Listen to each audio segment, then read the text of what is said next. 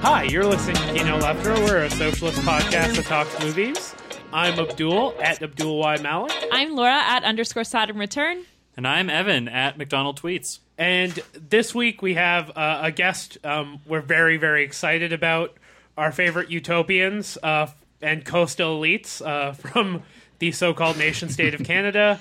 The Wrong Boys from Seriously Wrong. Please introduce yourselves. Hey, I'm Sean. My name on Twitter is Sean Utopia. I'm Aaron, and I don't really use my Twitter much, but we have Seriously Wrong at Seriously Wrong. That's probably the place to go. Wow, you've gotten out. How did you do it? I was never big in Twitter. More of a Facebook sucked into person. I'm making the transition from Facebook to Twitter right now, and it feels like the wrong way to go. There are no right answers. It's all bad. Yeah, exactly.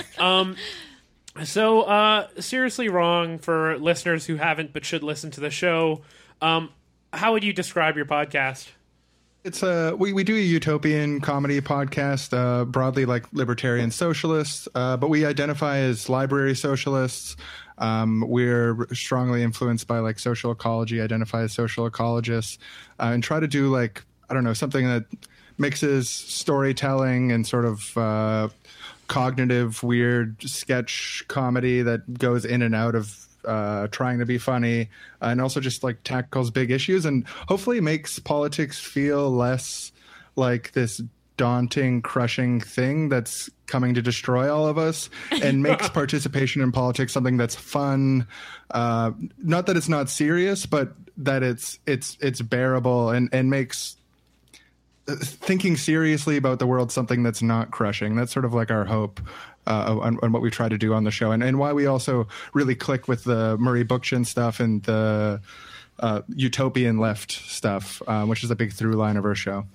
Something that I was mentioning off pod, but I just wanted to make sure that I said on air, is that a while back, Abdul and I were talking about being involved in the climate movement, and I was feeling really burnt out and really depressed from it because it was constantly this rhetoric of like, it's doomsday, we're doomed, there's like nothing to look forward to, it's 11 years and we're all fucked. And I was starting to feel extremely black-pilled from this and was feeling like, I don't even know what I'm doing. Why am I doing this? Like, and I was just feeling really bad. And Abdul was telling me, oh, you should listen to Seriously Wrong, listen to their Ecotopia series. And I did, and you know, it's totally like renewed my commitment to what's going on. And rather than focusing on like everything that's going wrong right now, I'm finding ways to like build hope into my everyday life and to find solutions around me all the time. Yeah, I think one of the things that you guys do so well, and that like what we really personally appreciate Seriously Wrong for, is like, you know, you can read, like my entry into utopianism was like Abdullah Öcalan, like Murray Bookchin, right? But it's another thing to actually have some outside document that's pushing actually actualizing a lot of those ideas into concrete ways you could make them a reality in your everyday life and how to like envision it. And on that end, that's where like Seriously Wrong really helps like turn those ideas into what I think is like concrete action. Right? Like the whole stuff about library socialism and how to actualize it is, I think, so important in like the small acts you do every day. Yeah, it's been a big thing, especially with the library socialism stuff, which we started like kind of building that idea recently. And like part of the main appeal of it is just that people know what libraries are like, and it's a very intuitive, like I've found that when you say library socialism, people generally kind of get it. They might have questions, but they kind of get what you're getting at right away. And it's a way to really pump people's intuitions about what this society that we're talking about, that we want to head towards, would actually look like and what it would function like. And it helps people to imagine it not as something that's like really ephemeral or like formless, but something they can kind of sink their teeth into and know what you're talking about and actually imagine what it would look like. So yeah, it's definitely something we consciously try to do. And I think there's a risk on the left sometimes that we get focused on entirely on the oppositional, entirely on looking at how horrible things are. But we need sort of a pairing of both the oppositional and the reconstructive. And so we tend to lean into the reconstructive and like try to bring forward sort of like not just why things are bad, but what it would look like to renew them into things that are good. It's something we like really try to bring into every episode. One of the questions before we get into the movie today that I think is like important to ask is, we've been seeing Seriously Wrong pop up a lot in what you would call like the left podcast sphere. You know what I mean? Like, I've seen Seriously Wrong guest on a whole bunch of places, especially in like the last couple of months. And why do you think there's an appetite for what you're selling, what you're talking about, and what you're encouraging people to actualize now, right? Why are people so responsive to it? Especially places that might not be into what you would call like libertarian socialism as an idea or as a dogma. Maybe because like our future has been stolen from us, and we've grown up in a society where our only conception of the future is our impending doom. And as far as I know, I think we're the only podcast that tries to leave that space like by default. So I think there might be a glimmer of like that we really, really try to imagine alternatives and like spend time in those alternatives. Hopefully it's something that's like encouraging to people, and again, like makes people feel all right. That would be my hope, at least. It might also, I don't know. Makes people feel like you were saying like you just said, a lot of the feedback I see on Twitter or like messages we get and stuff is people saying like, this is a leftist podcast that doesn't make me feel depressed or like there's no hope, or it doesn't make me feel like everything's lost. And I think it's important to like have engaging with politics be something that doesn't leave you feeling drained and apathetic and hopeless. Not that you want to like deny the horrible stuff going on in the world, but like too much of that can not leave you feeling charged up and like wanting to challenge it, but instead feeling completely crushed by it. So just based on feedback we get, that is what I think people find valuable in it a lot. And I think it works because we're really willing to look like idiots and be idiots and not try to be the coolest guy in the room. It's playful, right? It's fun. It's very earnest. Yeah. So speaking of our future being stolen from us, being blackpilled and trying to fight against that with hope for renewal, we are digging into the Kino archives all the way back to the beautiful year 2006, revisiting Alfonso Cuarón's masterpiece, Children of Men.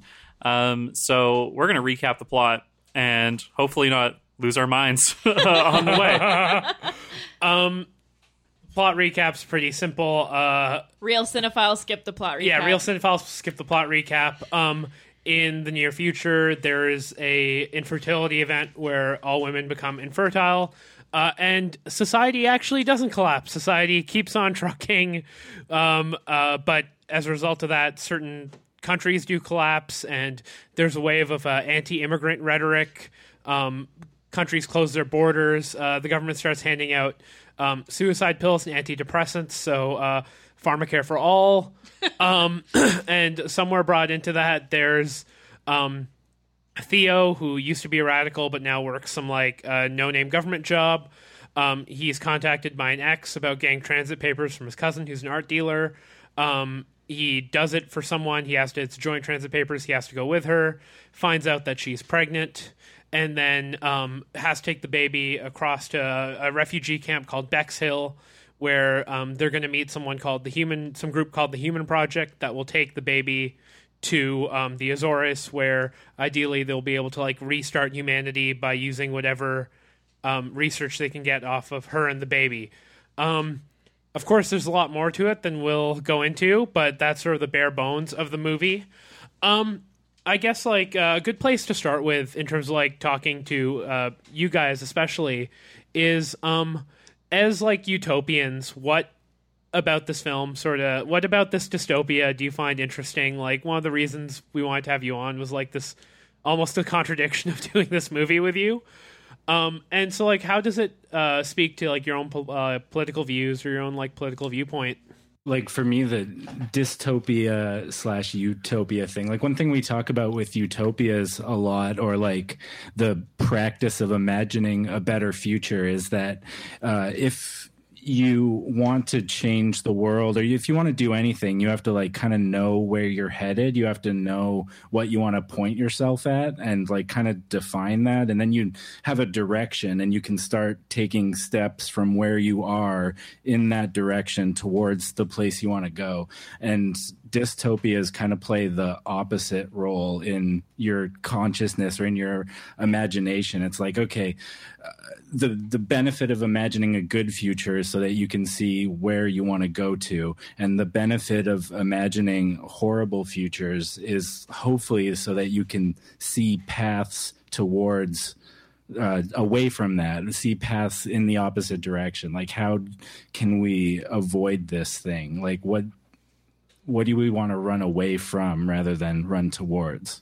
Yeah, and this movie is, it's an incredible like dystopian movie. It's like one of the best sort of like critical movies of sort of our current moment that I've ever seen, that feels really modern, even though it's 13 years old. I rewatched it yesterday and I cried like 5 times. I was blown. Like, I remember liking it in 2006, but like rewatching it now with everything that I've like learned since then and stuff, it's just so blown away. And it's such a like, despite all the sort of like violence and horror and all this of the situation that they outline in the movie, it's a supremely hopeful movie, and it's a movie that is rooted like really firmly in this sort of like love for humanity, I think, and this sort of like love for the positive potentialities that exist even within this dystopian scenario.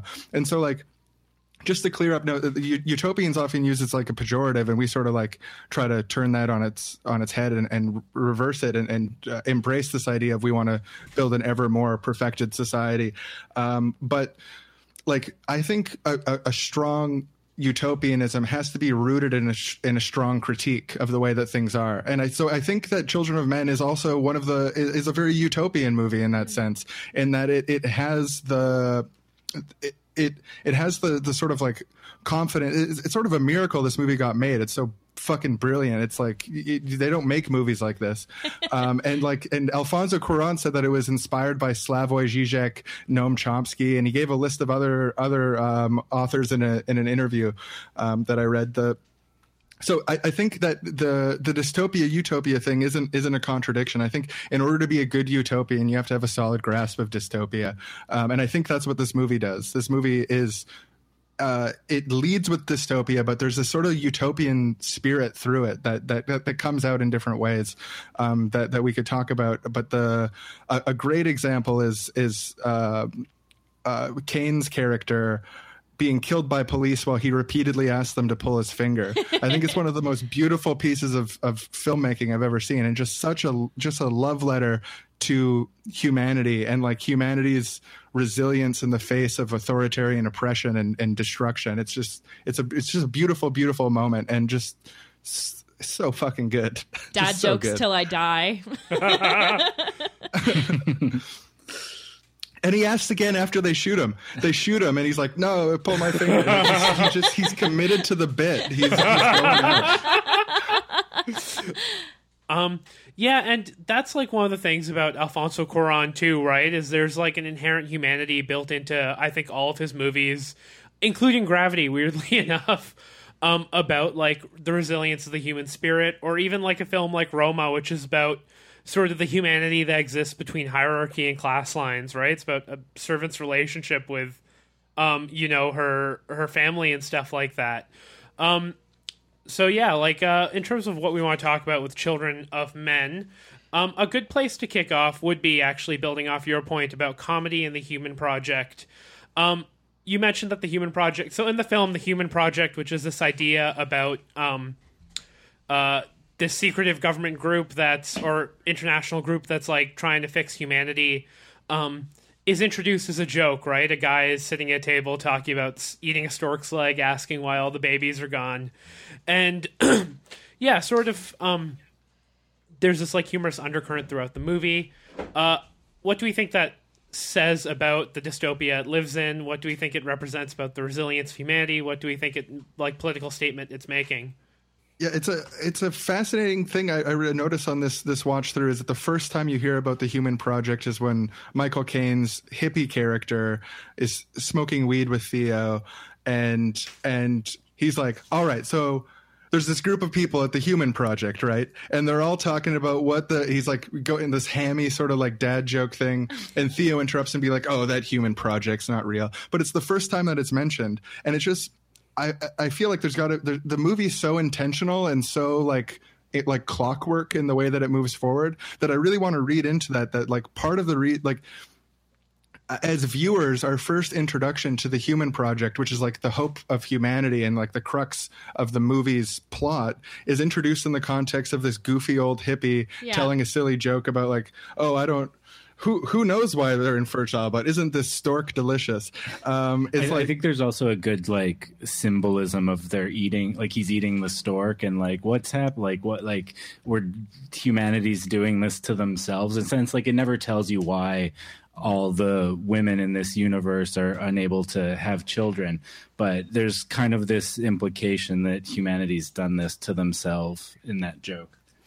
Yeah, and even tapping into comedy, I think, speaks to something that Mark Fisher's talked about, and that like there was this left activism during the 60s and 70s was mostly embodied by consciousness raising and learning different ways to think about the world, critically interrogating capitalism and how we perceive things, and now it's sort of drifted away. And with capitalist realism, there is no alternative. It's very difficult to imagine new political futures. And I think that his character brings a sort of levity that feels out of place in a kind of dystopian film, right? It's like, well, a character shouldn't be acting like that, right? There are more serious concerns or something like that. He feels like transplanted from another film. So I think that speaks to a really interesting and sad progression away from bold new ways to interpret our future, because the world of Children of Men is stuck in this moment where there is nothing new, right? There are no new people who are going to be born. Art is collected for no reason, and it feels like there is you're caught in a permanent winter, right? Everything's gray. There's no life. So it's really interesting how his character functions that way. I brought this piece up on the last episode that we did, but Bernice Johnson in Coalition Politics talks about talking to old activists who have been in the movement for 50 years and survived, and trying to maintain some of their tactics and throwing out what doesn't work anymore. And I think that people who are able to live and resist for a long term definitely can thrive in that space where there's room for jokes and there's room for storytelling and connection in this way that's not always serious and grinding despite the conditions around us. And it's funny watching this movie years later, because there's the DNA of this movie is everywhere, right? I don't know if you guys saw Avengers Endgame. But in the part of Avengers Endgame where everyone's been snapped, there's just this. It looks like Children of Men, right? Society functions pretty much the same way. It captures a lot of the same visual identity and stuff like that. But about this film's construction is that it lacks the Avengers in those scenes lacks the vitality that permeates through this film, right? Be it like the way the camera moves and those like really elegant long takes, those moments of humor you were talking about. And one interesting thing about like the degradation that we see in Children of Men is subtle, and Avengers Endgame also does this, but there's no garbage collection anymore. Like public services have essentially shut down. In Children of Men, the state is mostly embodied by its military and police powers. One thing I also appreciate about this movie is that there isn't kind of like a 1984 type leader. Like, there's no chairman or something running Great Britain saying, we must kick out all the immigrants. It's a democratic society that's kind of going through its death throes in the only way it knows how. Like Descent repeating of fascism, yeah. Yeah, like repeating atrocities that it's seen in the past. There's one scene when they're on the bus going into like the concentration camp, and there's a prisoner in a cage that's almost a one-to-one recreation of an Abu Ghraib video with like a black bag over his head. So it's shockingly contemporary for a film made in 2006, and really the only like even migrant discourse was, you know, focused entirely on like the southern border of the United States. But I mean, people were talking about these issues, but, you know, hegemonically, you know, people weren't interested, more focused on the war on terror. So. It's interesting that you bring up Avengers, because I haven't seen Endgame. I watched some of the earlier, you know, Disney hero movies and stuff, but I thought of Avengers when I was watching this movie, and it's just an example of like you're saying, Evan, about the contemporariness of this movie, even though it's from 2006. I want to say, I'm going to make a bold statement. Children of Men is the only contemporary movie I've ever seen. It's the only, like, all other movies are stuck in the past, and this movie is in the present, and it's 13 years old, and it feels more present now. Like, it feels as present now as it did when I first saw it, and it just has all this sort of like, there's just this feeling of like, it's speaking about our current moment so profoundly in a way that you don't see. And like, I can't think of any other movie that makes me feel like it's embodying the present better. And I thought of Avengers in contrast, of like, Avengers is a really fancy movie from the 1990s. Right. Like, it's just, there's nothing modern about it, in the sense that like, and this movie's so profoundly modern. And obviously like the immigration and migrant discourse has become a lot more mainstream since 2006 when this was released. So it feels like also almost prophetic in a way. Yeah. But the reality is the stuff was always going on. There was always people dying at the border. There was always people drowning, trying to get to Europe. It's just only gotten more extreme since then. And that's what makes the movie feel so profoundly present, is it took what was going on at the time and then just made it more so. And so like every frame of the movie registers as just like accurate and like profoundly commenting on the current state of things, which is incredible for a movie that's almost 15 years old. And I actually like, I remember liking it when I saw it when it first came out. I'd be like 16. And I expected this to be a movie that had degraded, like where you see a movie when you're a teenager and you love it, and then you watch it in your 20s and you're like, oh, it's actually really transphobic. That's weird.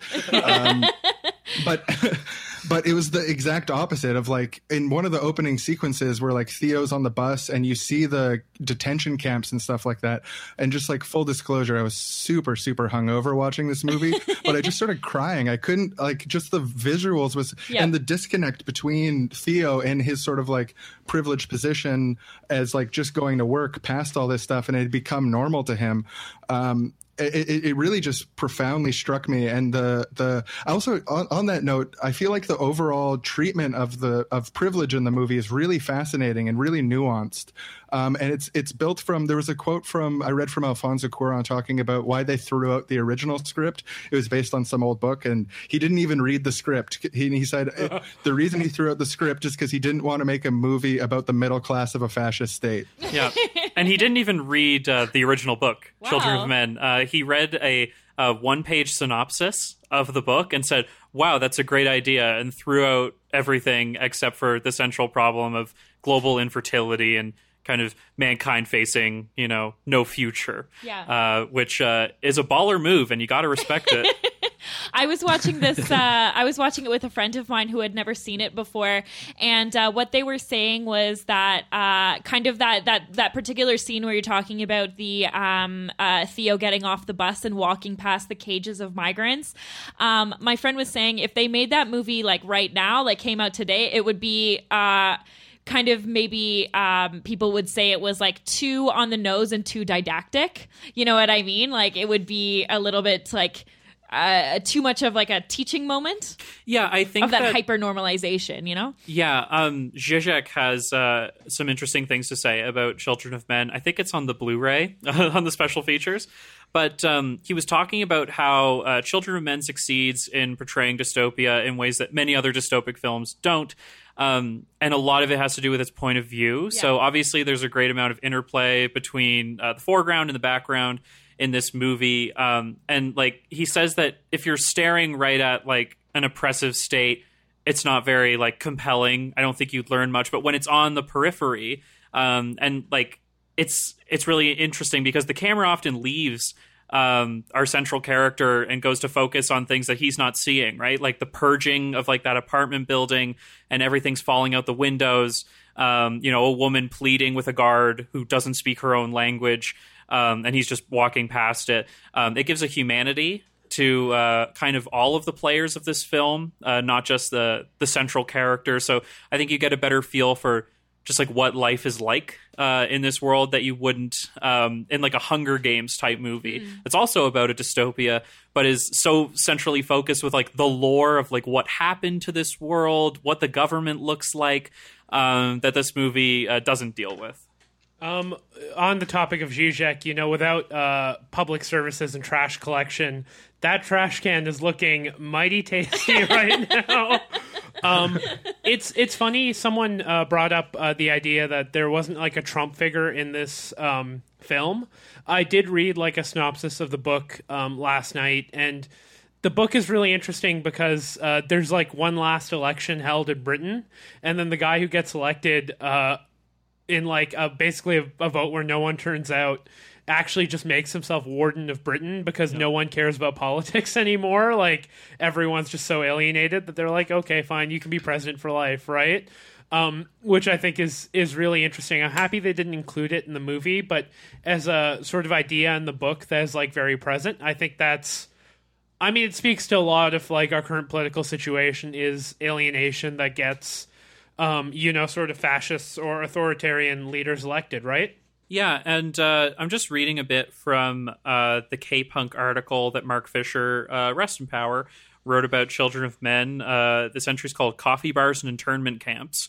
And one of the reasons that I think, connecting to your point, Abdul, makes the film strong is that the film is dominated by a sense that the damage has already been done. The catastrophe is neither waiting down the road, nor has it already happened. Rather, it is being lived through. There is no punctual moment of disaster. The world doesn't end with a bang. It winks out, unravels, gradually falls apart. So there's no one to blame, really, for this catastrophe.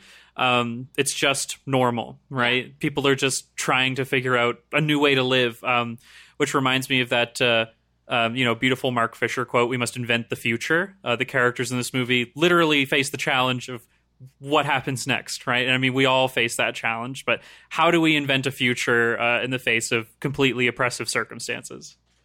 I don't know if you guys have anything to sort of pick up on after that, especially related to the Human Project. Well, so one of the fascinating things about sort of the Human Project and like even the choice in like naming that and what it sort of plays as a narrative device in the movie, especially in contrast to the Fishes, like the revolutionary group, is that there's this sort of like Alfonso said that the movie was inspired a lot by following 9/11 was when he started working on the movie because he realized that there was this sort of like transitionary moment happening and he was trying to like see where the world was headed. And there's multiple references to like inside job type stuff over the course of the movie. Not like I'm not saying that he's a truther, but that there's like early on in the movie, Bush one of did the Children of characters Men. says like, "What's that?" I said Bush did Children of Men. Dumb joke. Don't worry about it. Yeah. Okay.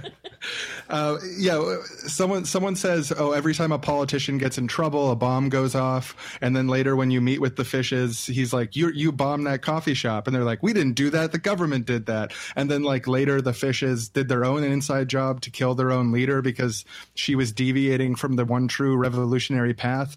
And there's like, and that's one of the things I really, really appreciate about this movie now, having been involved in leftist politics like for quite a long time compared to when I first saw the movie. I was not really a political person that much. Is like that there is this sort of like righteous revolutionary faction that has the correct ethical analysis of society. They're correctly standing up for migrants against this authoritarian government, but in their own sort of like weird way, they've become twisted by their own certainty, and there ends up being a conflict between their sort of like revolutionary ideology and like humanity, and that there's like this tension between that they see this baby, they see this pregnant woman as a means to an end for their sort of like ideology, and there's this like tension between like, and whereas like the baby sort of represents this like pureness, like this humanity sort of rebirth, sort of like the hope for the future, and they're willing to like risk that, or they don't even think they're willing to risk that, but they are, because they're so convinced that they're even willing to like kill one of their own leaders because they think that she has the wrong, like she's sort of strayed from the party line, which is interesting. The film's made by like Alfonso Cuarón identifies as a Marxist, so there's like this that sort of dynamic in the movie was something I just found really like fascinating, and like just, and every frame of the movie, every line of dialogue in the movie has this really something you can like chew on and think about. But that dynamic between the sort of like revolutionary fishes versus the human project, as it sort of unfolds in the movie, I think is just really brilliant, thoughtful filmmaking that was really stimulating. And especially as it relates to, where Alfonso Cuarón is from, right? Mexico. One of the things that, Subcomandante Marcos has said about the Zapatista project is that its enduring power is based in people know when to step aside, right? Like Marcos said that he was a leader for wartime, not for peacetime, right? Not for societal building, right? And even like in projects that I follow and feel like care very deeply about, like the Rojava project, like its real test will be, not when ideally the Turks fuck off and let them have a nation state, but it's going to be what everything that comes afterwards, right? Like, will the preservation of democracy be there because sort of the right people are left to task of creating it rather than the people who are there sort of helping them fight the fight. But yeah, I mean, one of the other things you brought up, which I think would be interesting to get into, is this idea of closing borders and infertility, which is a metaphor I'd never thought of before while watching the movie, but I was just wondering if you don't mind expanding a bit on that. Yeah, so I was just thinking in terms of the infertility of like the individuals within the Children of Men sort of universe that's built and extrapolated on, and how that connects with like the closed border anti-immigrant stuff going on in the movie, whereas like the closed border is like there's this lack of renewal there's like a lack of renewal in the population that comes from saying like, again, like this is all the people we have, like we're not going to take on any more people. And there's just it struck me for the first time rewatching the movie this week of just like how there's that sort of parallel between the refusal of new people from elsewhere and the lack of ability to generate new people using like reproductive methods. It's like there's this common sort of stagnation between the two things, and that like the border stuff seems like in the same way it's sort of implied that somehow this infertility thing was brought on by ourselves, like somehow this infertility thing was brought on by the choices that people made, that the strong anti-border stuff is like this, or the strong anti-open border stuff, the strong anti-free movement stuff is like a rejection of ourselves, like closed borders. That's what I felt. If the movie had anything to say about borders, it was that by closing borders, we're closing ourselves off from ourselves. We're like stifling our own humanity, and we're denying our own capacity to reproduce and grow and move forward. That's. I felt like there was a really potent sort of like through line, and sort of between the cracks of the movie. Right, there's a lot of stuff going on, and there's a lot of room for interpretation in the movie, which is one of the things I really like about it too. But like, it just struck me as like, yeah, the closed border was a denial of humanity. That we were closing ourselves off to renewal in the same way that by whatever disaster happened in the movie that led to the infertility, we were closed off from renewal in that way, and then we also closed ourselves off to renewal in a political sense. One thing that has me thinking, it's a shot very early on in the movie when you see the televisions that say, like, the world has collapsed, but Great Britain soldiers on. What does the rest of the world collapsing look like to Great Britain? Because, like, I don't know what, like, you know, we as, like, obviously we don't see the rest of the world in this film, but, like, what does that mean? Is there some kind of, like, new political organization that they disagree with? Because I think, like, the audience expectation is just, like, oh, everyone's eating each other, right? Like, it's terrifying. But there's also this like Islamic insurgency group in the movie. We're not sure, you know, what exactly they're fighting for, why they started. They are merely like the resistance to the state. So is it like, have they gained power in the rest of the world? It doesn't sound apocalyptic to me, right? Like how are the other countries of the world dealing with this? And how is that a way that Britain is justifying its horrible treatment of people on its own island? So I thought that was intriguing. Just quickly, one thing that Fisher also connects this to is like the closed border metaphor. I think ties really well into thinking about a future that only holds reiteration and repermutation. So with no new ideas, with no new people, like with preventing the world from coming to Great Britain, all they can do is perhaps subconsciously just recreate everything they've seen before. So obviously the Nazis are a large touch point for this new Great Britain, like the concentration camps and all of the imagery of that. The atrocities of the United States during the War on Terror are also very evident. So I think the end of the film, obviously there's a lot of hope built into that. But yeah, what do you all think? I think it's interesting with the closed borders thing, because I'm sure there is some sort of collapse outside, right? But we only see it as far as it extends to Europe, because those are where the immigrants would be fleeing in from, for example. But, you know, for all we know, a world outside, say, in Asia or in North America, you know, the collapse of society might just be the collapse of statehood as we know it, right? Like it's so wrapped up in our conception of what government or society or state looks like as something normal rather than a generative project. And it's very within the scope of, you know, authoritarian propaganda to tell us that anything that goes outside that normal is bad. And I think that's one of the ways the film conveys information is, you know, there's a lot of points where people are like, oh, it's a shame about what happened in Barcelona. Were your parents there in New York when it happened, right? These things are never really explained. But we also don't see, you know, societies on the other end of that. Smaller towns, more rural communities, right? Places that are actually, in a lot of ways, more equipped to deal with sort of systemic collapse of society as we know it, and like what might be emergent out of that in the scope of like, well, we're doomed, so let's make a better world for ourselves while we have it and stuff like that, right? I mean, borders in general, not good. I think we can all agree. And you mentioned the concentration camp at the end, Evan. It feels a lot like, you know, descriptions of like the Warsaw Ghetto and stuff like that, right? That we're sort of in a liminal space between being a concentration camp or being a like sort of semi-functioning society and stuff like that. I think that something in the concentration camp and kind of the ghetto that the migrants were in that was really strong in this movie as well was its depiction of like the horrors of a battle that would be ensuing like that. Like there was nothing cool or heroic. We just got out of a recording about Angel Has Fallen, a boomer fantasy about, you know, war and the Secret Service doing cool shit with awesome guns, and there was nothing like that in this.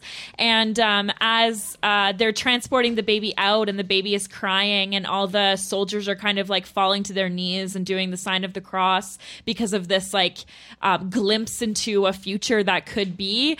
And the fighting stops for a moment, but then as soon as they're gone, it's like boom, right back into it, right? And there's nothing like heroic or good about it. It's just like shown for the horror that it is.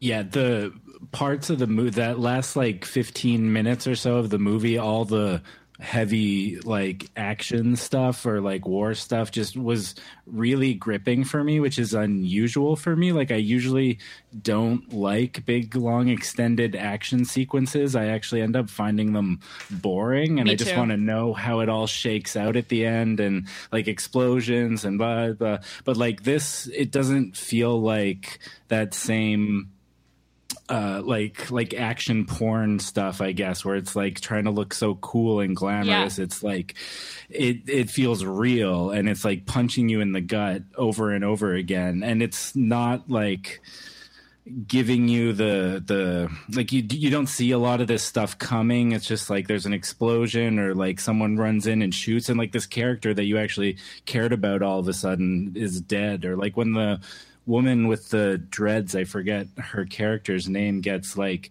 taken off the bus, and you see them putting the hood over her head, and she's been a part of this thing for the whole time. And it's like, yeah, like the movie does a really great job of building tension, and like people keep dropping like flies around Key and this mission to get her to the human project and the boat, and like all that action stuff was really good. And then the moment you mentioned when like the baby starts crying in the building, and like everyone, all the soldiers, like just like, oh, hold your fire, like everyone stops, and they're just like aghast. They're like surprised and like in awe, and they just looking at this baby that has like, there's been no babies for like 20 years, and everyone's just like stopped in their tracks and stopped in their roles, and they're just like humans again. Yeah. For a moment, it's like this real humanity shining through. And it's like Sean mentioned crying a bunch during the movie, but that was the only part I cried. I like cried for like that whole sequence. As soon as the baby started crying, up until, as you mentioned, they get far enough away from the action, and then there's like someone shoots off a grenade launcher or something, I think, and like it just all starts going again. But it was like, yeah, it really like emotionally resonant, which Alfonso Cuarón's great at, like all his movies, including the only good Harry Potter movie. I forgot he made that one, but it's very good. Which one's that? First Prisoner movie I of ever Azkaban. saw by him, and it's what made me a fan of him, actually. Yeah, And- the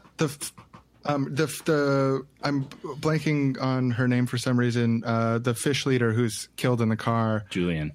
Julian. Yeah, she.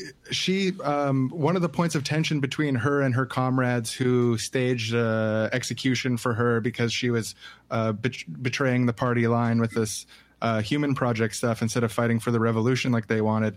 One of the points of tension between them that's mentioned is they say that she thought. I can't remember exactly how they word it, but that she thought basically that the child could stop the fighting, like that the need for the need for revolution could be sort of like compromised by the existence of this pregnancy.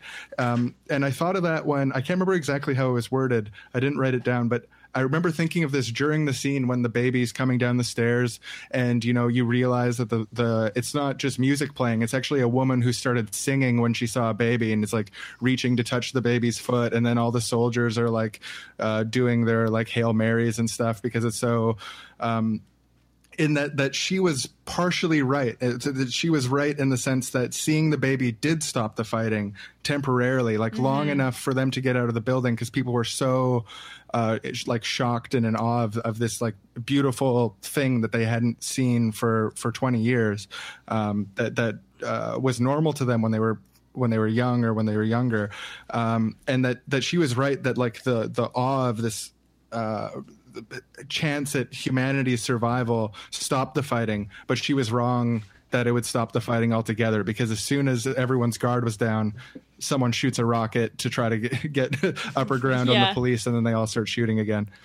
Yeah, it's so fascinating in that the movie is bookended with the death of baby Diego, right? Like, who used to be this like holder of a lot of hope for people. Like the youngest person on Earth is stabbed to death outside of a bar, I think. And yeah, it's both an important reminder that, like, I think people can be, you know, like, reaching people on an emotional human level is always a great way to change politics, but also there needs to be a structural critique and real structural change at the baseline of a revolutionary movement. Because like it is a very hopeful scene, but I just thought of, like, what if everyone gathered around to watch this or politics video? It's like, wow, AOC really did own those guys. Then the grenade launcher goes off and you're back to fighting. And I think that's a good place to segue into the idea of faith in this movie, right? Which is, Evan, I know you mentioned this off pod, and I'll let you speak to it, right? But, like, the film is a faith document. I think every character, one of the reasons it's so compelling is that every character is driven by some sort of faith, right? Some sort of spirituality. It's not just a clearly moral project. It's that in the absence of anything else to latch onto, like a functioning society or a coherent political ideal, people are driven by their religion, right? But you said that you read something that made hell happen. Yeah. So I was going down a Mark Fisher and Children of Men hole last night, which is always a good hole to go into. You feel really good after it. But it took me to a Francis Fukuyama video where he's talking about why Children of Men is one of his favorite movies of all time. Francis Fukuyama, famously wrong about almost everything. But you got to respect the grift. So he was talking about children. History did not, in fact, end. Yeah, this movie is not the end of history either, Francis. So I was really intrigued because, you know, I want to see something from a little bit of outside of my sphere to see if, you know, I haven't contemplated something. But he's like, oh, you know, this is like it's a very deeply Christian film because it's like you know, Jesus marrying Joseph. The movie almost ends with the second coming, right? And it's like, okay, like, that's interesting, but, like, what else, Francis? Like, to what end, right? But he almost never critiques, like, that this is a deeply, like, late capitalist film. Like, it is a late capitalist disaster that everyone's finding themselves in. Like, he finds it intriguing, like, in the infertility level, and that, like, you know, it's this arc of redemption for Clive Owen's character, and all of that is interesting, but it reminds me of, like, one of the limits of critique is the critic. So I just broadening the possible questions that we can ask of film, broadening our readings of film is very important. And, like, obviously, like, faith charges a lot of action in this movie.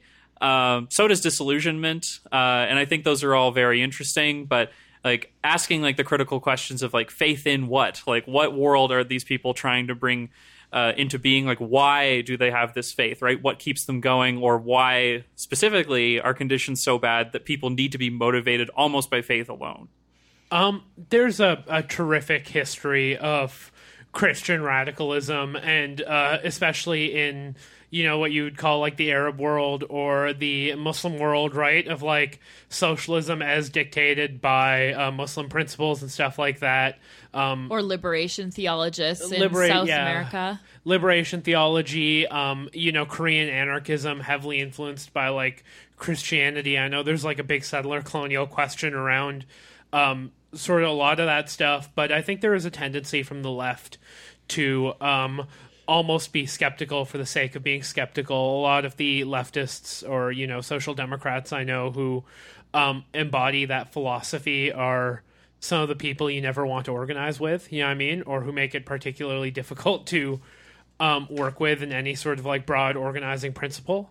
And I think it's like, it's so reductive, right? Like, there are a lot of valid criticisms to be had about the hierarchies of faith, but also there's so much to be said about the way it as a guiding set of moral principles for the people who believe them are a path forward into sort of utopian ideology, right? Or like some sort of liberated worldview where we're free of capitalism and wage slavery. And I think this film touches on that like so well, because I don't think I forget her name as well, the woman in dreads who's like walking with them, right? Who's like praying all the way till the end, which is just a horrifically sad scene. You know, I don't think she has any sort of like political motivation as she goes through in terms of like, oh, I want a Marxist project to happen out of this, right?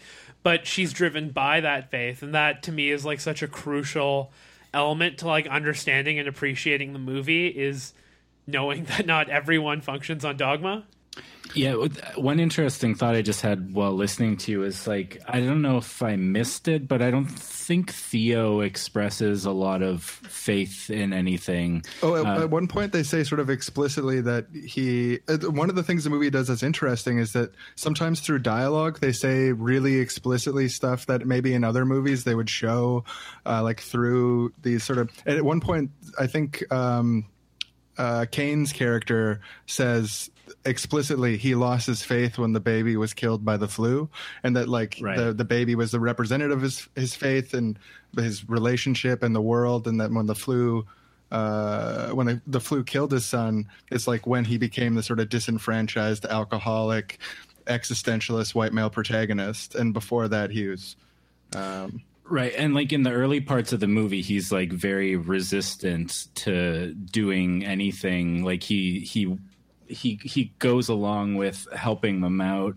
but he doesn't seem all in up until the point when he kind of realizes that there's been that the revolutionary group actually killed Julian, and that there was a like unfair play going on there. But like the faith that seems to like have motivated him in that moment to like participate is the faith that Julian had in him, and that she told Key that if anything happened to her, that she should stay with Theo, and that Theo would get her to the boat. And he's just kind of like, I will, like, I guess, but then like he does, and like it's interesting you mentioned he lost his faith with the baby. Like I forgot that line or missed that line, but then like he finds his faith again in this new baby, this hope for humanity there. It's just interesting. Like his faith isn't quite religious, but there is still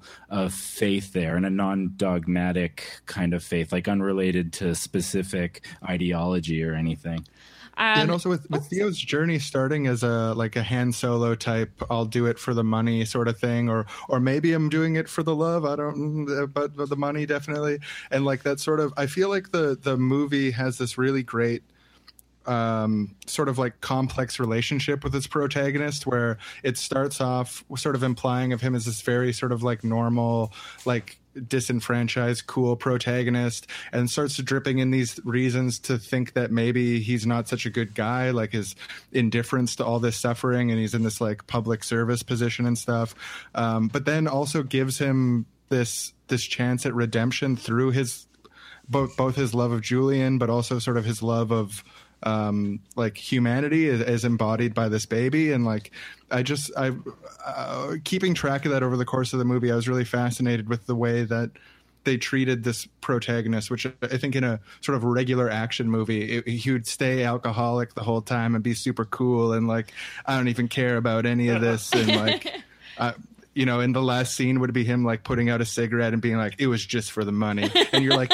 I think it wasn't just for the money, but he said it was, and that's really cool. May the force be with you, kid. Yeah. The last line of the movie would have been, "Hey, baby," and the baby looks back to him. He's like, "Happy trails." And he walks away. One thing that I also thought was really beautiful in this movie, this is kind of a quick aside, but during the scene where Michael Caine is telling Key and the dreadlock woman about the loss of Theo's baby, they're playing Mahler's Kindertotenlieder, which is the song on the death of children, which was a nice Mahler deep cut there for my romantic music heads. And I think that's a great place to sort of jump into art in this film, right? So I know the Mark Fisher thing is that art is something to be collected but not seen. It sort of operates on the periphery of the world. Like, art has been stripped of all meaning, right? Like, they have dinner at Battersea Power Station with fucking Guernica on the wall behind them, right? And a like pig this floating in the distance. Yeah. And I love, this is one of the best directorial choices in the movie, is the music choices that go along with everything. Like, even while you're watching art being stripped of all of its meaning sort of diegetically outside what's happening in the film, like when he drives up to meet his cousin, like in the court of the Crimson King is playing, and it's one of the best fucking musical cues I've ever seen in a movie, right? And I think it's just so interesting to think about, like, art at the end of civilization, be that utopia or dystopia, right? Because, like, there's this inherent assumption that art is built out of conflict and out of discovering ourselves, and that, like, you know, full luxury communism or absolute dystopic destruction will remove our ability to create good art. Well, I think that the art born out of suffering is kind of like a romantic era ideal. Like, that's not really how throughout most of time people viewed like art or artisans as like a trade and a skilled thing to do. But this like tortured genius idea is kind of like a Victorian hangover, I think. I think a lot of the representations of art in this movie are deeply fascinating. In that, and Fisher talks about this, I'm just stealing all of his ideas, is that, like, we see the differentiation between how the wealthy and everyone else entertains themselves. So Clive Owen's friend has amassed some of the greatest works of art, in recent memory, and does nothing with them. Like Pink Floyd's Pig is hanging outside of the window. It's very funny. Guernica is stripped of any importance, and there's this line where his friend is saying, like, oh, they couldn't have saved La Pieta, which is a sculpture of Mary holding Jesus after he was taken off of the cross.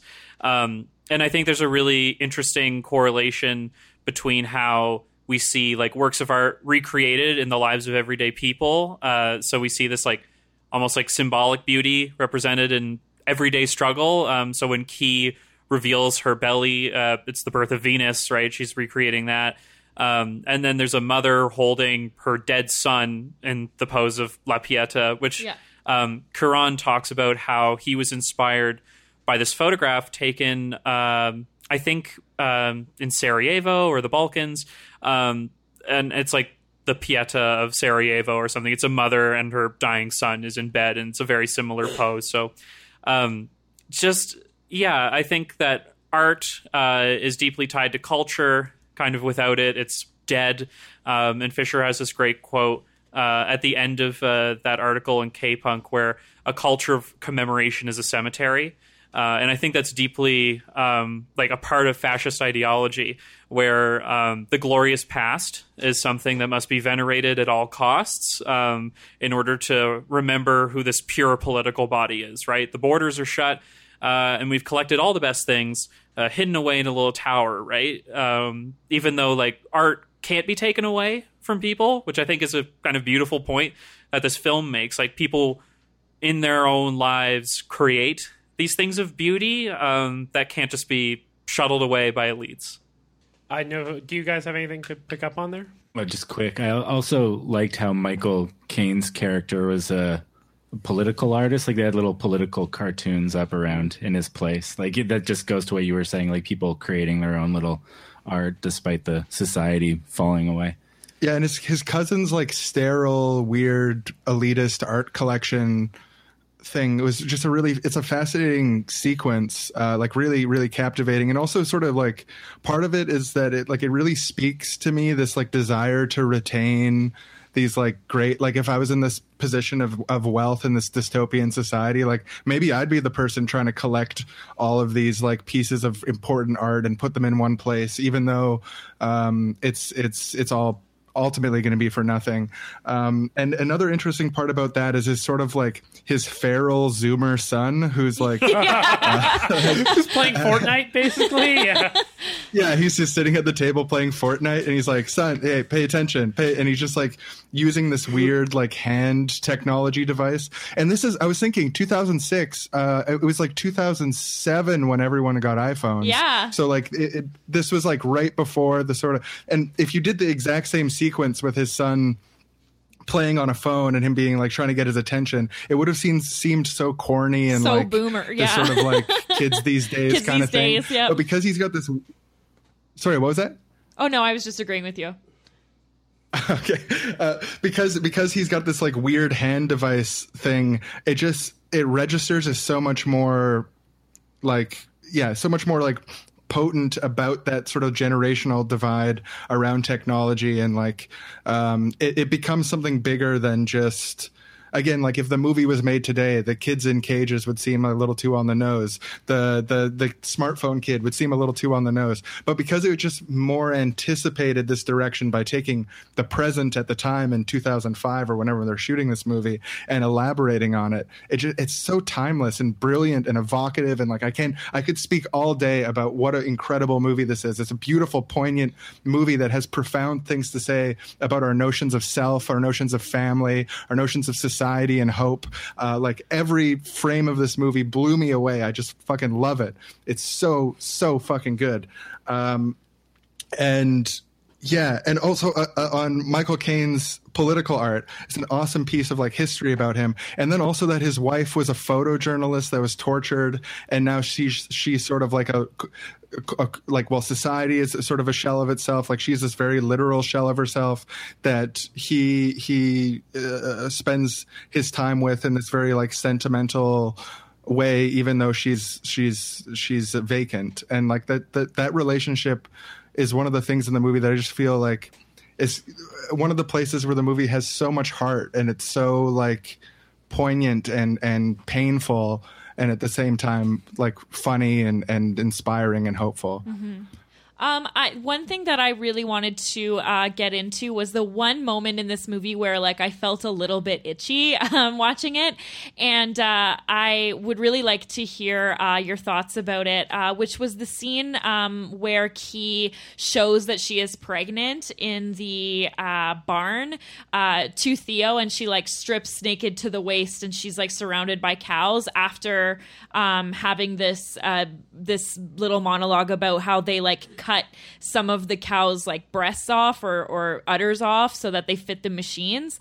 And I kind of like, I found it hard to kind of articulate why I felt a little bit uncomfortable around that.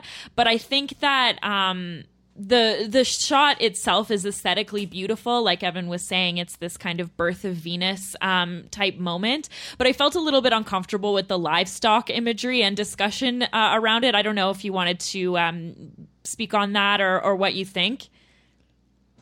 One thing that pops to mind for me is just that like she's in this place with this group of revolutionaries who like want to use her baby for their political ends, and it kind of seems like they're not seeing her as a full person. They're seeing her again as a means to an end, like kind of like as livestock, like or as like fodder for their political purposes anyway. And like the only people who see her as fully human are like Julian and Theo and Dreadlock Woman, as we've come to call her. But like like that scene also, when I first saw it, like it's hard to articulate like what exactly is being implied there, but it is like it's like animalistic in some way, and that she's getting half naked like with these animals, and like it's like I think it's intentionally kind of like unnerving and discomforting, but the livestock thing like is just what popped to mind for me. Like they're using those cows and they want to use her as well. And this is such a line that's present throughout a fascist or authoritarian ideology, as well as like neo like eco-fascism, and especially like incel fascist subcultures, right? Is the idea that women are only there for breeding, right? And they use that exact sort of terminology, which is like horrifying from start to finish and stuff like that. And that is like very representative of what that scene is about, right? Like in terms of how they view her, and even the fishes are like, oh, if we go to the authorities and say we have this, they'll give the baby to some other rich couple and hide Key away and say that these are the people who did it, right? And they're saying, no, it's the immigrants who are capable of breeding, right? Not the rich people, right? Like their ideological tangent is not like it's dissimilar, but it speaks to the same end game. And whereas like Theo and Julian and Dreadlock Woman are way more in tune with like her value as a person, right? This person and this baby's value to the human project as a whole, not just the political endgame of a certain ideological structure, which I think is very like crucial to think about. Yeah, and I also think that scene, like obviously the barn and this like hope for humanity was also like a in the manger type allusion. It was just like very complex, I think. Yeah, and I was going to touch on the Christian imagery of it, which is, I mean, bleedingly obvious, but yeah. I also think talking about kind of the recycling of culture with nothing new being injected into it, not to detract from like the elderly, who of course have like a valuable place in society and can contribute new ideas, but this metaphorical, lack of cultural innovation, it feels like it's a statement on this kind of like necessity for nostalgia that can easily drive political movements, not just like of the better time when there were children, but also of like cultural touchstones that meant something. So like recreating the birth of Venus in itself is a political act, in that it's like, oh, this is beautiful art, right? So this is what we're going to showcase this as, or like, it's Mary in the manger, right? Even though it deeply is not, right? It's right. Key in a totally new context, right? In a completely new struggle, right? Jesus wasn't fought over by a revolutionary group in order to, displace Roman hegemony. But I think it's really interesting in that in a lot of the film's most striking imagery, it's nothing new, right? It's just like echoes of the past in new ways. One of the things I really want to briefly touch on before we wrap up, because I saw it actualized, is the school scene, right? Which I think is so... it's my favorite sequence in the film, is because it's such a moment of quiet between two like extremely violent points. And, I have some friends who are living in Japan. I went to visit them, some time ago, and we went to maybe, 5 or 6 different playgrounds at that time. And all of them looked like ghost towns. Like they were rusted out. They were falling apart. They were, completely in disarray. Like even in the middle of Tokyo, like these were unused by anyone but businessmen looking to have a smoke. And like the way the film sort of captured that sort of loneliness, like you being in a playground on a Sunday afternoon in the busiest city in the world, right? And just seeing this playground in complete disuse. And then the fucking deer that shows up, like there's a photographer in Japan, Yoko Ishii, who does photography of the deer in Nara, Japan, which is famous for having lots of deer. But they photograph the deer in urban environments when there's no humans around. And their idea is to create they call it a science fiction world where the deer have replaced humans. So it's just deer hanging out in like empty urban, well-maintained urban streets and stuff like that, right? And I think there's something so beautiful about that imagery, and especially about this, is like the only people who are infertile are the humans, right? Like this idea, the deer will inherit the earth at some point if the film's trajectory doesn't shift, right? And stuff like that. And yeah, like in the way that we interpret, children and the role children play in spaces and stuff like that. Like I know we've had this conversation before, Laura, where whenever someone gets mad at like a kid at a lefty event or like a town hall or something like that for like acting out or like running around, it makes me really angry. Yeah. Because it's just super like angry. They're a fucking child. Just like let them be a kid, Yeah. right? They're not disrupting. And they need to be here. Yeah, exactly, right? And it's like it's your fault for not providing childcare. I'm sorry. But yeah, like even just envisioning a world where that isn't a problem that you face is so depressing to me. You know what I mean? Just a series of aging people in rooms trying to create some sort of like narrow, quote unquote liberated politic is so scary. You know, it's life without surprise, right? Which ultimately is a goal of fascism, right? Like creating certainty over the future, and the citizens who are unfortunate enough to live in a fascist state. So yeah, great film. Makes a lot of good points. Any final thoughts on that before we talk about our final thoughts on the movie? Something that might be fun to do is if we do like a little bit before we go into final thoughts of like just pulling up a few really excellent quotes in the movie and just being like, that part's so good. Because I've got like a list of them. I'm sure that there's other ones around the table here of just like, this movie's got some like fucking top tier lines. Like some of these lines are so good that if they were in another movie, they'd be the best part of the movie. But because they're in this movie, they won't get mentioned on the podcast. For example, this interaction I just love so much where like when he's first captured by the fishes and he's like, I don't talk politics. And then she's like, you used to talk a lot of politics. And he's like, that was 20 years ago. I'm a lot more successful now. Just a killer line. One of my favorite lines is when Jasper starts talking about Praxis and Dreadlock Woman asks him what Praxis is. And he's just like, oh, it was just the actualization of their dreams. So, it's such a nice moment that was actually very, somehow, even a throwaway line of dialogue like that is so predictive of the world we live in, where everything is now framed as praxis and theory. Yeah, something I really like about that sequence too is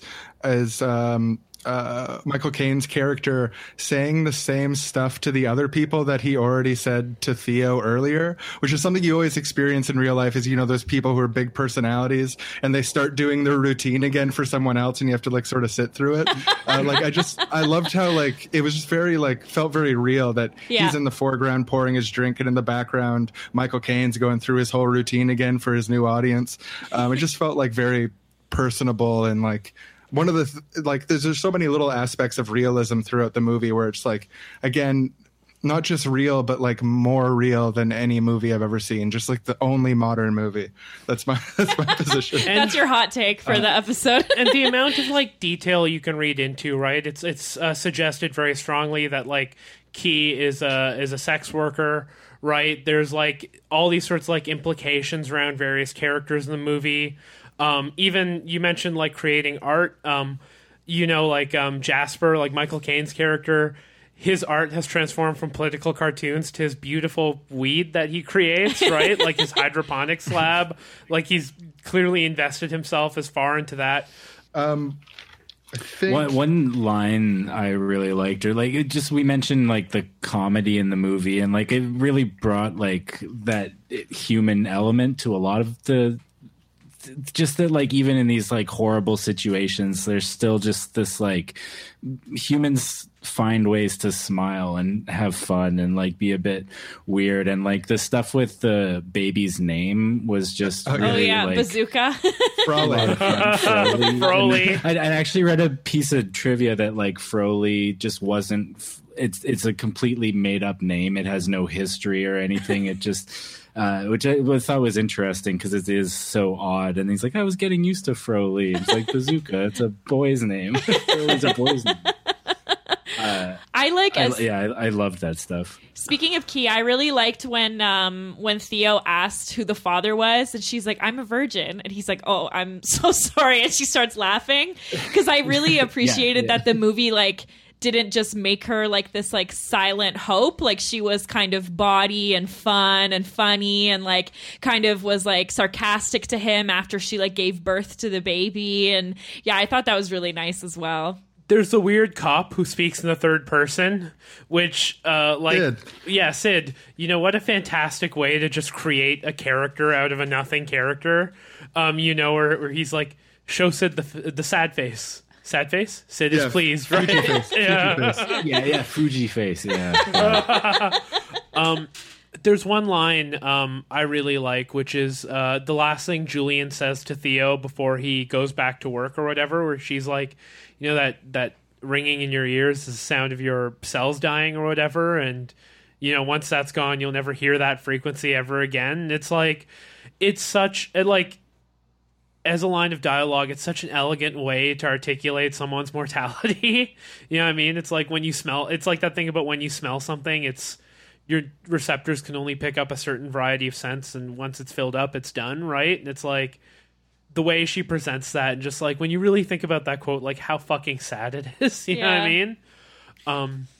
And we were talking about this line earlier, Laura, when Theo is having dinner in front of Guernica. Did you want to talk about that one? Which one? Oh, it's when he's asking, like, oh, why are you, like, assembling all these paintings if no one's going to see them? And then his friend says, I try not to think about it. Oh, yeah, that's just, like, perfect, right? It's just this, like, perfect distillation of what, you know, every oil executive probably says when they got their report from, like, Exxon that burning fossil fuels was going to, like, cook the world. They were like, well, you know, let's just not think about it. Yeah, like another great response is, I have to accumulate capital. Yeah. There's that scene where they're talking about religion. They're like, oh, they're the guys who are on their knees for 30 days, the renouncers? No, you're thinking of yes. Yeah. This is my next one.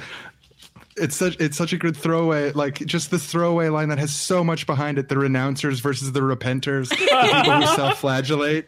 Like half the people self-flagellate and half the people just get on their knees, and it's just like such a good criticism of the left. Yep.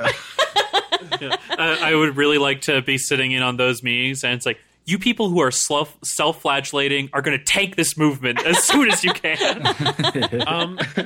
That bit that Julian has and Theo, where they're talking about, like, you should have seen him years ago. He was a real activist. And he's like, I wasn't an activist. I just wanted to get laid, which honestly describes a lot of leftists I know.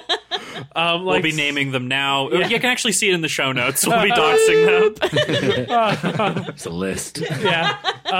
But like, I have a couple of like old lefties in my office who are talking about like, yeah, you know, I became a socialist, but really I just started going to those meetings because that's where the like hottest women were and stuff like that, which is like, all leftist women are babes. That's well known. Yeah. It's a very classic, like old timer leftist line. Like, I'm sure. Yeah.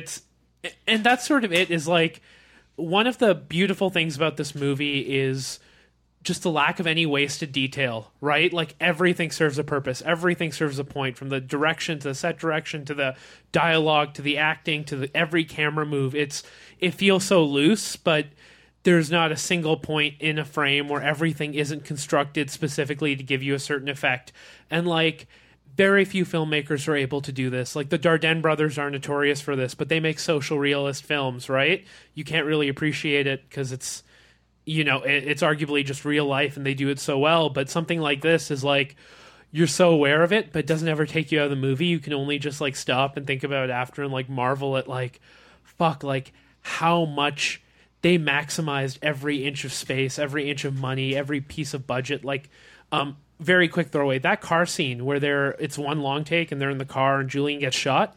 They built the fucking car with like cranes that pull out parts of the car. Like, that was all live. There was no CGI except for the windshield. Wow. And so and the ping pong ball. Yeah, and the cameras the ping pong ball too. Yeah, as the camera's moving around, like the car's being pulled out in chunks basically, and then coming back in just in time to like turn the camera around. You're just like, so he made someone put that together for him. You know what I mean? Like, which I think is amazing. Any other lines that you wanted to talk about? Yeah, just one more.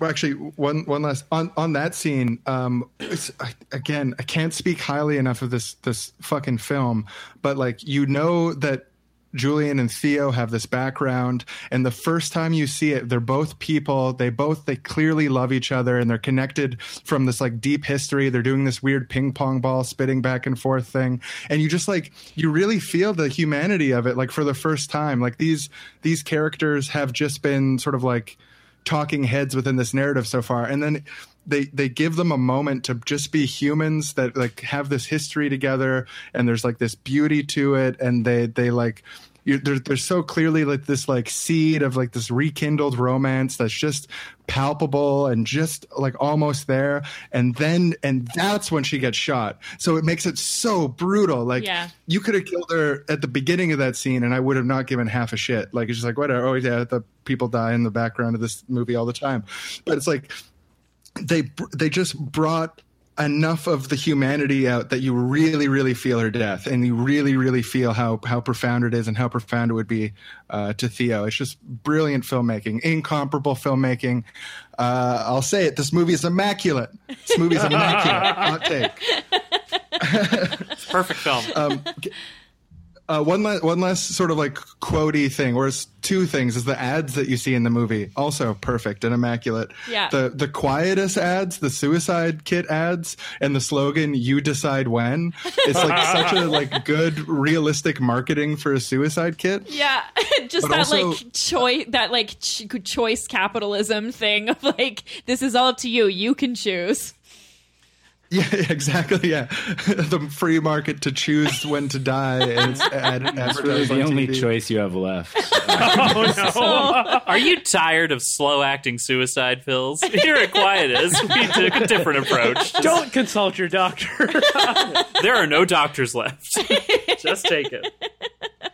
But the other ad that's repeated a few times, it's also really, it's sort of just in a similar way to the Quietus. It's really unsettling and disturbing if you give it a little bit of like room in your mind to think about. Like I was pausing the movie a lot to like think about shit, and I paused for this ad, which is like all the different voices, like, he's my brother, that's my dentist, blah blah blah. No, they're illegal aliens.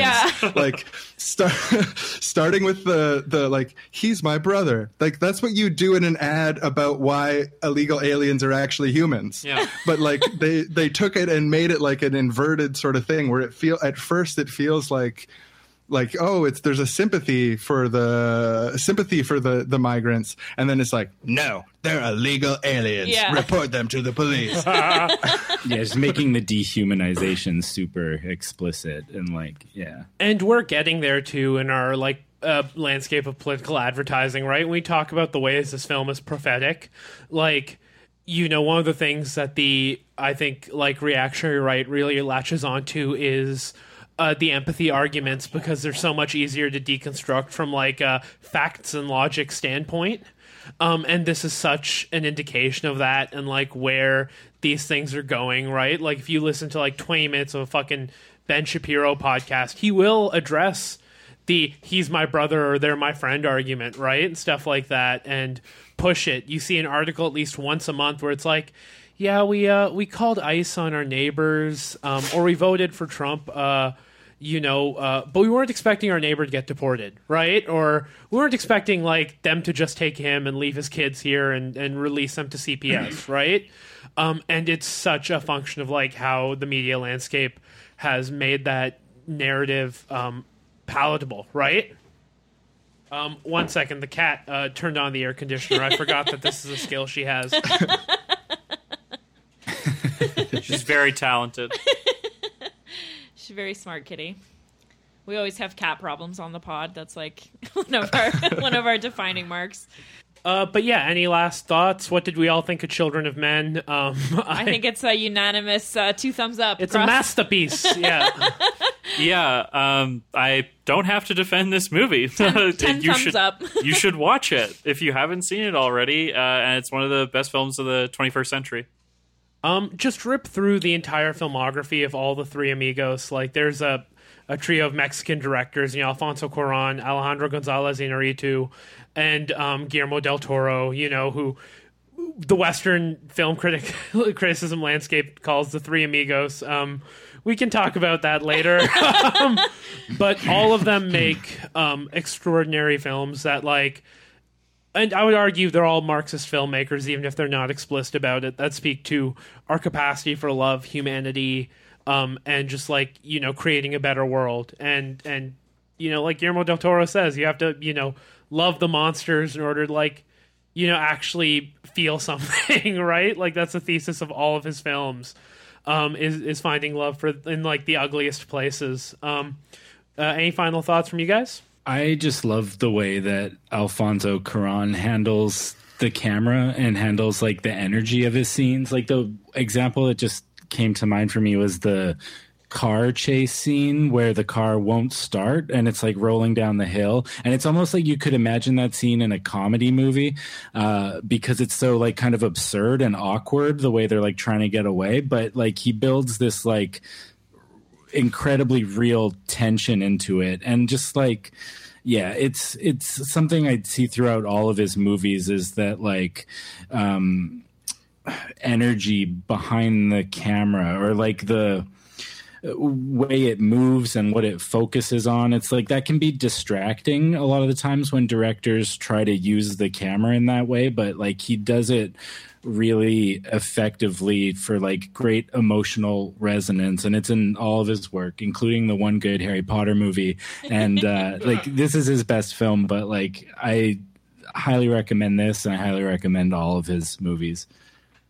The thing that I want to bring up is just the last scene of the movie, and the being sort of adrift on this boat in this like fog of like this for a long time, this sort of ambiguity of like whether or not it was all for nothing, and like whether or not the ship is going to arrive, whether or not the human project exists, and just like the boat and being sort of like stranded on this boat with nowhere to go back to, like leaving this war-torn place that just got bombed. Like like just, getting leaves and then it's like blown up. It just it's such a like potent sort of like uncertainty that comes in that scene, and it strikes me as being really related to sort of like migration and the sort of like the way that people talk about immigrants is like being off the boat or something like that. Like the boat and migration connection, I think, is really present in that scene, and that like, and also the sort of metaphor of like us being in this together, like this sort of like we're on this uncertain boat together as humanity, and like there's this sort of like question ahead of us of like whether or not the human project is real, like whether or not we can. And obviously in the movie it turns out that there is the boat comes, there is hope for the future, and then the title Children of Men and the sound of children playing, which is really weird to hear also after experiencing 2 hours without a child's voice, but like there's just something like something so powerful and moving about that last scene too, and just like how we're all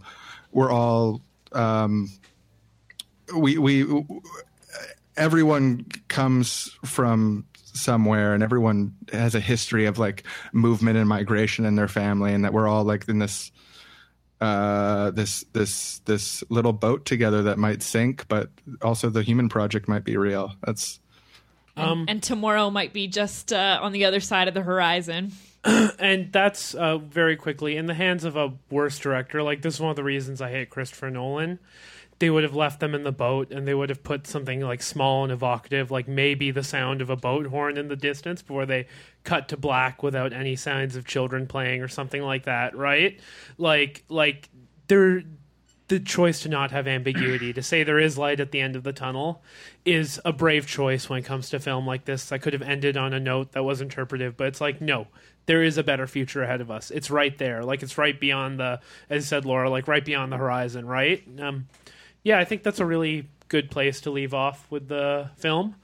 Thank you so much for being on with us. Now we're going to roll into our recomradations for the week. I'll start with mine just to set the tone. My recomradation is another documentary, a very long one, called Ex Libris. I mentioned it on last week's episode. Frederick Wiseman made a 3-hour and 20-minute documentary about the New York Public Library with no editorial comments whatsoever. It is one of the most gripping documentaries I've ever seen. It is just the machinery of a public library institution, the largest in the world, at work. Meetings, people using it, events that are being held, speakers, like just no stone unturned in this library system, right? And without having to say anything about it, he justifies the existence of libraries and like the sort of beauty of all these like weird freaks. Like people who work at a library and make their entire life about libraries are not normal people. You know what I mean? Like especially the ones with niche interests. But just their love for the system and what it stands for and what it's doing is so present, and they're all like magnetic and just genuinely wonderful people. I want them all to be my best friend.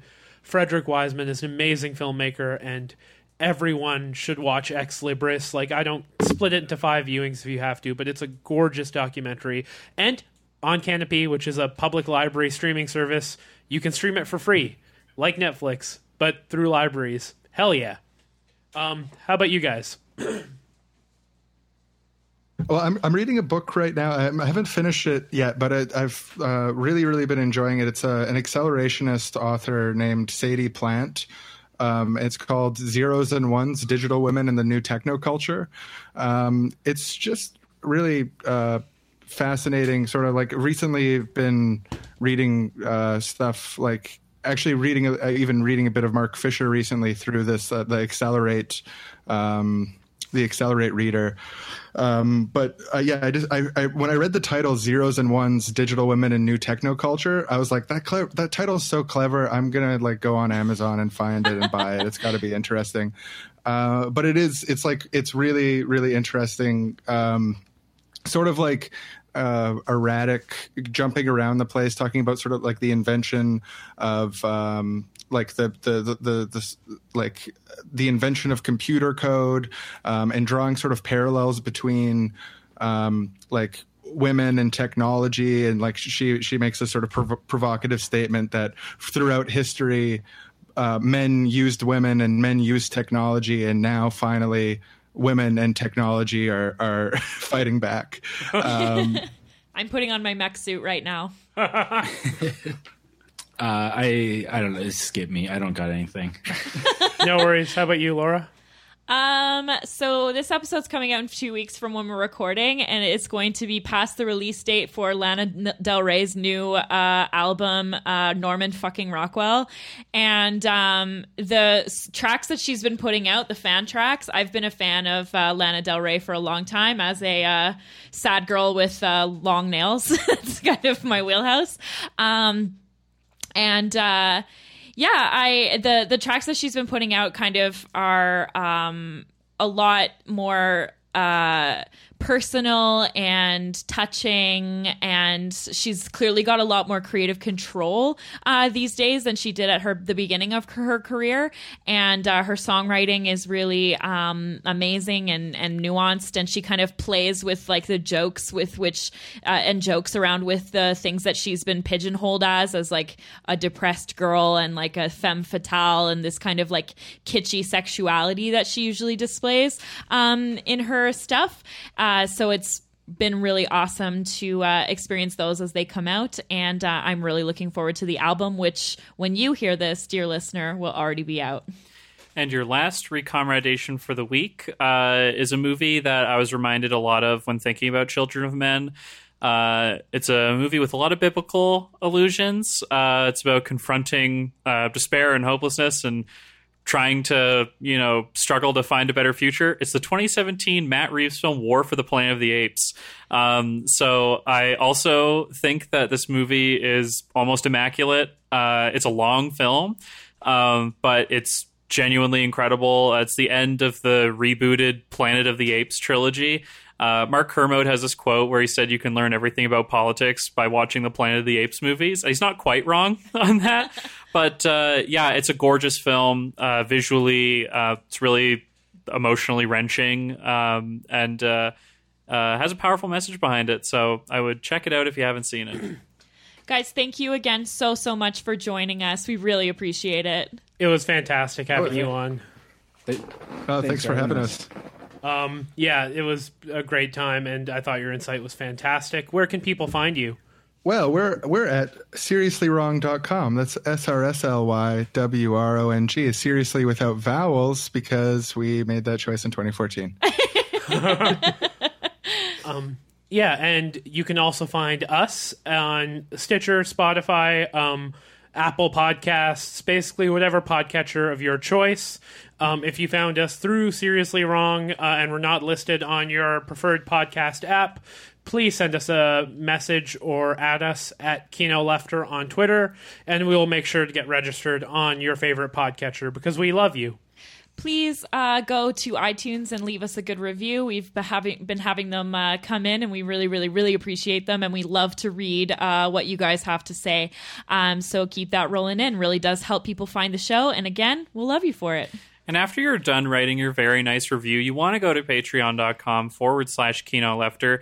There, if you're donating at $3 a month, you can access Primo Lefter, our now weekly bonus show. So last week we had American Factory, and this week it's a conversation on Mark Fisher's Exiting the Vampire Castle, which I'm sure we will not catch any flack for, and all of our opinions are correct. So you can go over there and check it out.